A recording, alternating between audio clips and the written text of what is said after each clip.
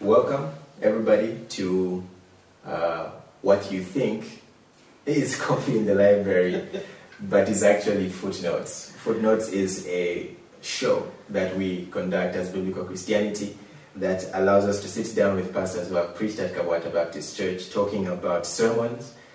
They preached from the KBC pulpit and diving deep to pick little things that they may not have time to actually have pulled out in its full perspective during their preaching time because of time restrictions. I've said time a lot, so to save on time, welcome, Pastor Silale. Thank you. Yeah.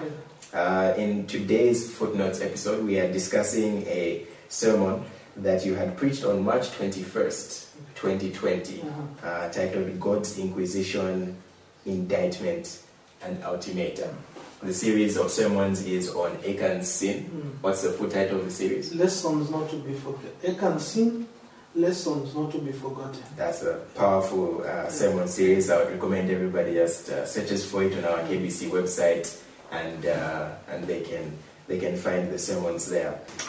You had brought out how Achan's sin was brought forward by God, not in terms of God pointing out the actual sinner, which he could have. God could easily shine a light over Achan's house and go there's the guy. Instead, God had made the congregation find out Achan's who the culprit was. You made interesting points there. Could you just open that up for us? All right. So basically, I was dealing with Joshua. And I think chapter 7, somewhere from verse 10 to about verse 12 there, and then dealt with verse 13 to verse 15. Yeah. Now, you need to bear in mind the historical context of Joshua 7 and the book of Joshua itself. God is dealing with the people, the nation of Israel. And in dealing with the nation of Israel, there were terms or covenant agreements. And those are the bearing not only to the individuals, but also to the community, because God was dealing with them as a community. So now, when Achan sinned, at that time, Joshua doesn't know who has sinned.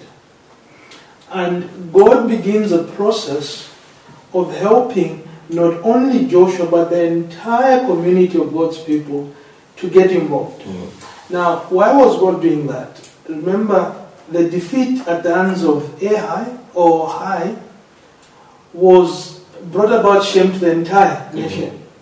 So the entire nation was at the mercy, as it were, of God because of this man's sin. Now, God wanted Achan and the entire people to know that, look, we are not dealing with the leaders, but with an all-seeing God, and therefore the unity needed to be preserved. Yeah. And you see that throughout the book of Joshua. When you get to the end, even the inheritance or the sharing of the land was not because of individuals, but it was in the full view of the community of God's people. Yeah, covenants are such a huge topic, and we don't pay as much attention to them as we should. Actually, the family conference, Reformed Family Conference that we're having this year in the last week of August is on the topic of covenants, and that's something to look out for.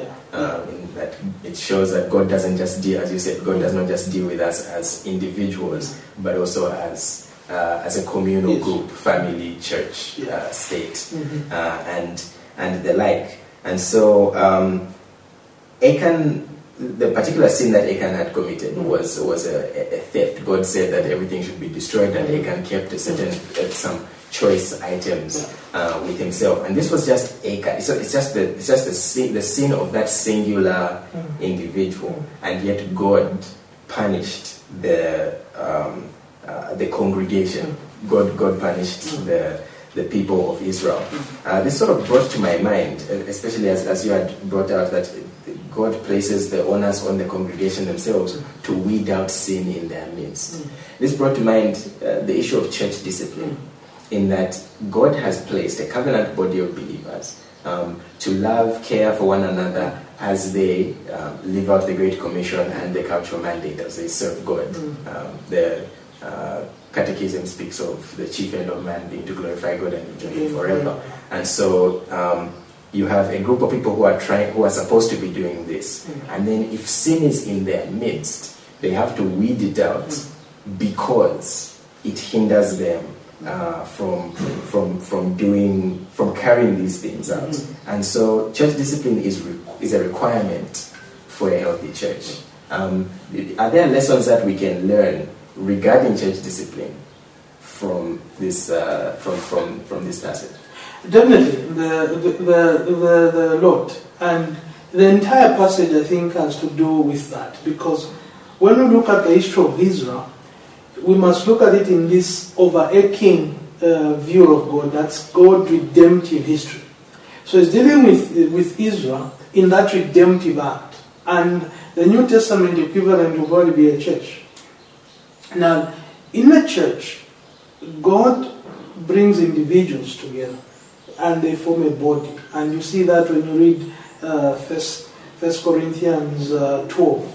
You actually see God saying, you are a body, and as a body, that makes you to be one.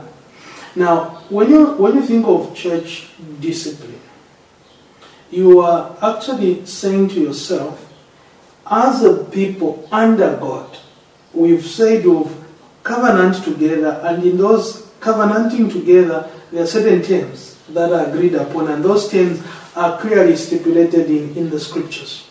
And so, one of the things that God expects of us is, because we are a body, we must be watching out for one another. And as we are watching out for one another, we are lifting those who are downcast, or helping those who need our help. Now, when we talk of church discipline is always viewed negatively. It's like, is this vindictiveness, either from the members or from the leaders? But church discipline is in two ways.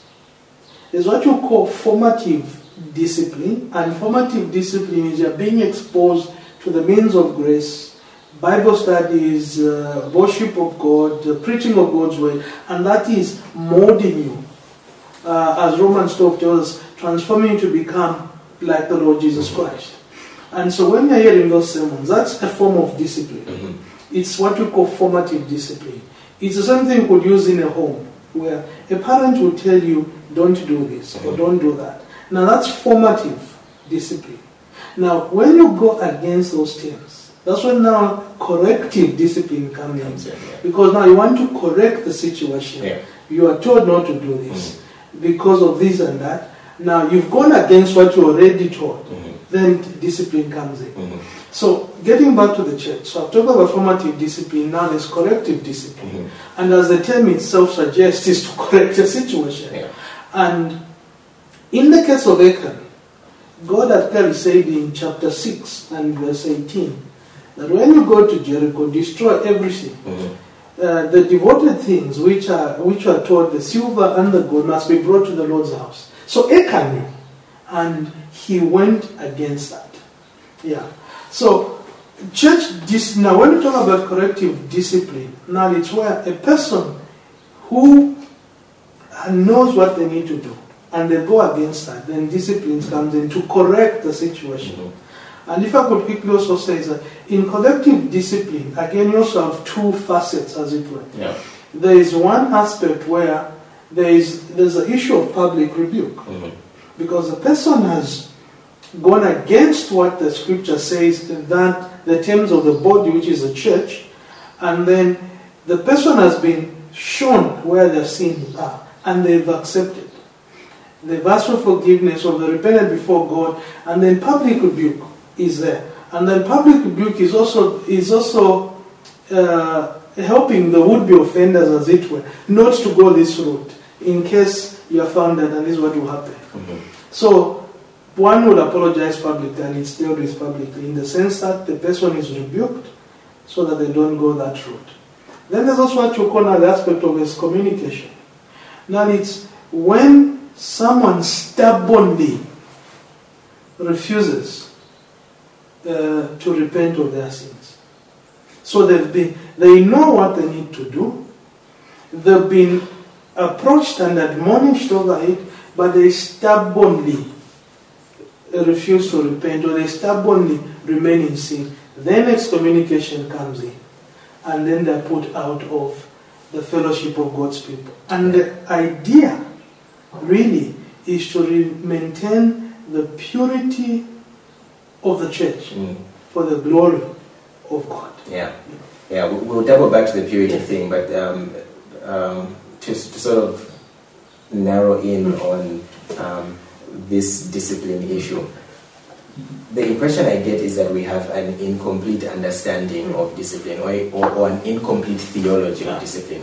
You had mentioned how that the discipline, the aspect of discipline is both formative and corrective, and that is sort of missing. Yes.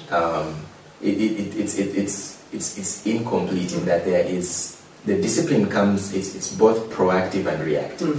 So the formative is the proactive discipline. You are learning what you should do so that everything is corrected. And Achan should have known this, in that he was raised under Moses and Joshua. They had the frequent reading. And also he knew what God had said. When you go into Jericho, destroy everything. This brain. So the formative discipline was very clear. Was very clear. And then the corrective discipline as well is something that should be implemented. And there's something I had read recently about parenting, where discipline should be swift. Right? Discipline should be swift, because swift discipline is loving discipline. Allowing the sin to continue is a problem. That's not love. Yes.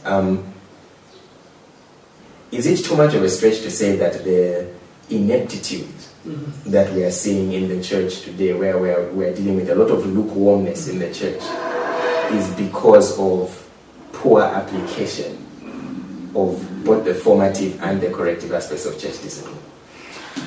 Well, I think yes, probably, and no. Yes, in the sense that a poor understanding of what discipline is makes a person just shiver whenever they hear discipline. It's like, because there's always this negative attitude towards discipline.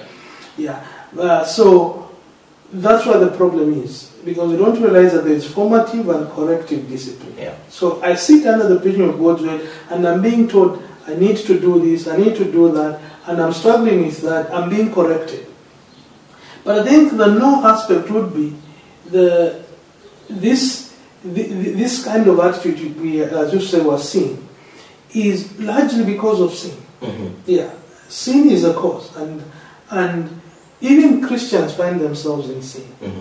Now, when you find yourself in sin, instead of applying the formative discipline by turning away from that sin and making yourself to be held accountable by your fellow Christians in the body, which is the church, you sort of become familiar with sin, and therefore sin hardens your heart.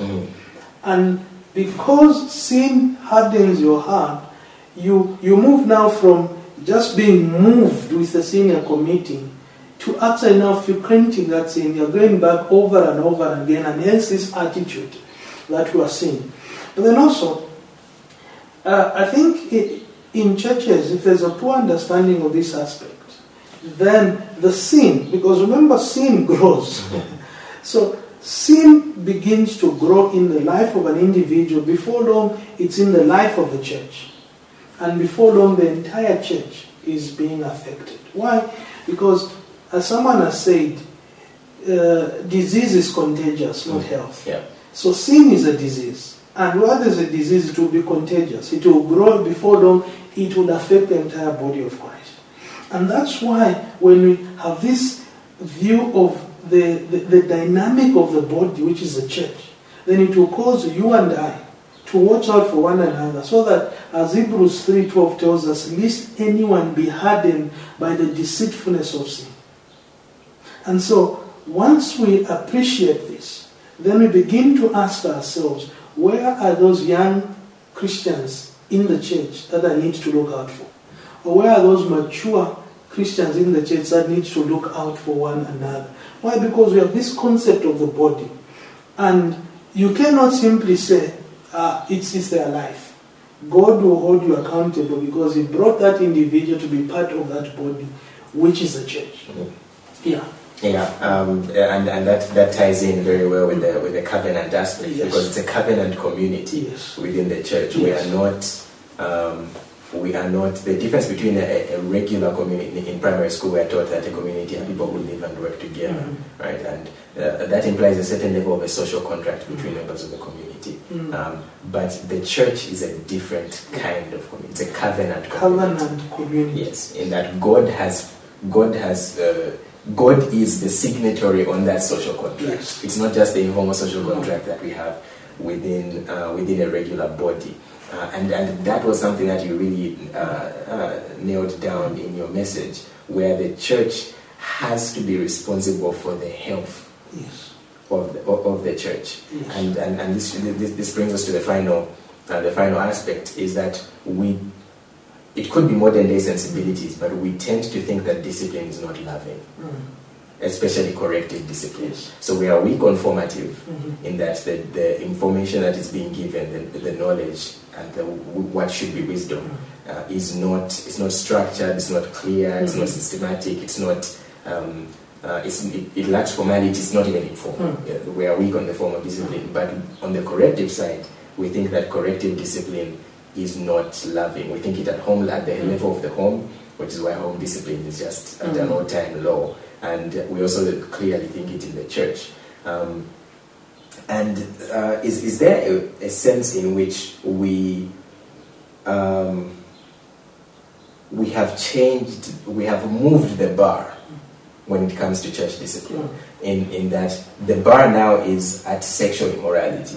Anything below that is not really something to bring forward. Bring forward in that if I know that a brother in the Lord is dealing with a certain sin, let's say laziness, right? This laziness is sin. All sin is harmful, and all sin grows, as you said. It's like a cancer; it festers, it grows. In as much as that might not be an issue of excommunication, right? But that is a sin that has to be addressed. But with our weak view of sin, we tend to mess that up. And so, how do we understand when church discipline should be put in place? And here we're framing it within the sense of church discipline is both formative and corrective. So how do we understand things so that we look at our relations with our brothers and sisters in the church and think this is something that has to be addressed? Yeah. So the principle in Matthew 18, although Matthew 18 verse 15 to 18 says, if your brother sins against you, go show them their sin. When they've agreed you've won a brother, if they don't, bring in a witness and take it to the church. Now, that's the same principle we must use. So it's not just when you've sinned, but also if I've seen something wrong or a sinful trait in a brother, I must go show them their sin. So even if it's not against me, yes, Matthew 18 still yes, applies. Okay. Yes, because Matthew 18 primarily it's if they've sinned against, but there's a principle there, and the principle is that of helping one another. So you've seen a brother is lazy, and that laziness is affecting a number of areas of his life. Maybe in his school input or his output at work, because you know that one as it grows, eventually maybe if it's at work, they'll be fired, and then the entire family will suffer because of his laziness. Go show them their sin. Say, brother, this is my concern. Laziness, unable to show this and that and that. At that point, it's formative. You are trying to help a brother see from the scriptures that this is sin. You can even tell them to Proverbs 6, where Solomon, the Bible says, go and look at the ant, or you sluggard. Now, if the brother at that point still think, no, I'm not lazy, what, and all those things, bring in someone else as a witness, because at that point you are concerned. Remember, he's your brother or a sister in Christ. You are concerned. You bring in a witness, maybe a person you both hold in high regard, or even a church elder or mature Christians, and say, look, this is a brother's. This is my concern over here. Laziness.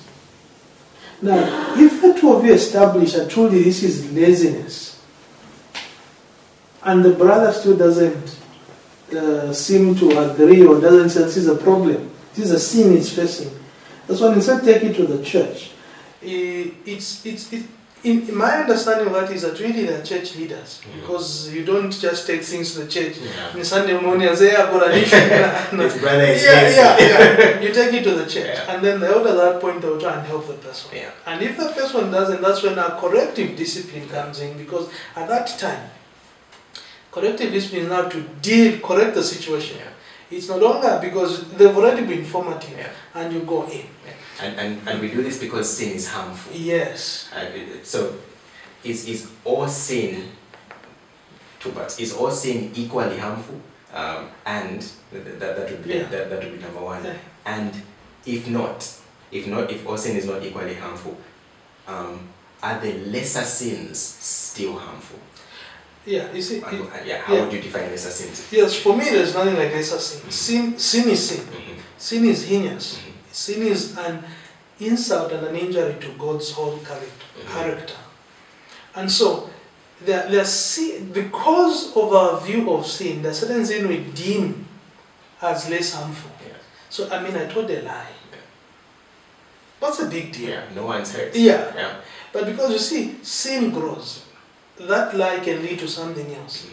And before long, it will not just be you, it will be an entire community of God's people being affected. So, the reason why we must deal with sin is because sin is harmful, whatever sin it is, whatever form, and that sin grows. Now, the problem, when we think of in our human understanding, we peg sexual immorality as the highest sin. Now, of course, we probably sincerely so, because of the complexity of sexual sin, in that there are people involved, and there's an act of undressing and all those things. So we peg it as highest sin. Now, to me, that's not the highest sin, because we need to say maybe what led to that, to sexual immorality, could be something else. Could be the sin of lust. Could be the sin of covetousness. Could be the sin of the love of money. So you see, it's building up to that thing. So if we had dealt with lust in this person, your God would not have gotten into it. But we tend to look at sexual sin and just say, no, that's the highest sin. No, sin is sin, and we need to deal with it. Now, if I could say this to whoever is listening, is that those small sins are entertaining. They must be looked at from the angle of God. And the example I could give is Lot's wife. The sin was just that she looked back, and the Bible says that she became a pillar of salt. Now that look revealed, firstly, proud unbelief in her heart. She was just like saying, whatever God has said, I don't think God will do it. Can God destroy Sodom? Sure. But it also revealed the love of the world in Lot's wife. But in our assessment, it was a small thing. But the reason why we must take sin seriously is because God has said it's sin. And therefore, God, who sees the heart and the root of that sin, is one who says, deal with it. And so, as a church, we must look at sin and deal with it with the seriousness it deserves. Because sin eventually grows.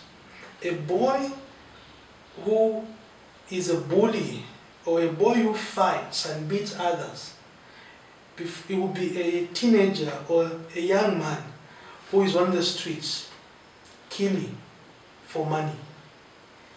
A boy who is entertaining lust, or a person entertaining lust, glued to pornography and all those kind of things, he will be a teenager or a young man raping people in the streets. So sin must be dealt with. And more so in the church of the Lord Jesus Christ, which is supposed to be the light and the salt, the pillar of truth, must take sin seriously and deal with it with the seriousness it deserves, for the glory of God and for the good of the church. Yeah, yeah.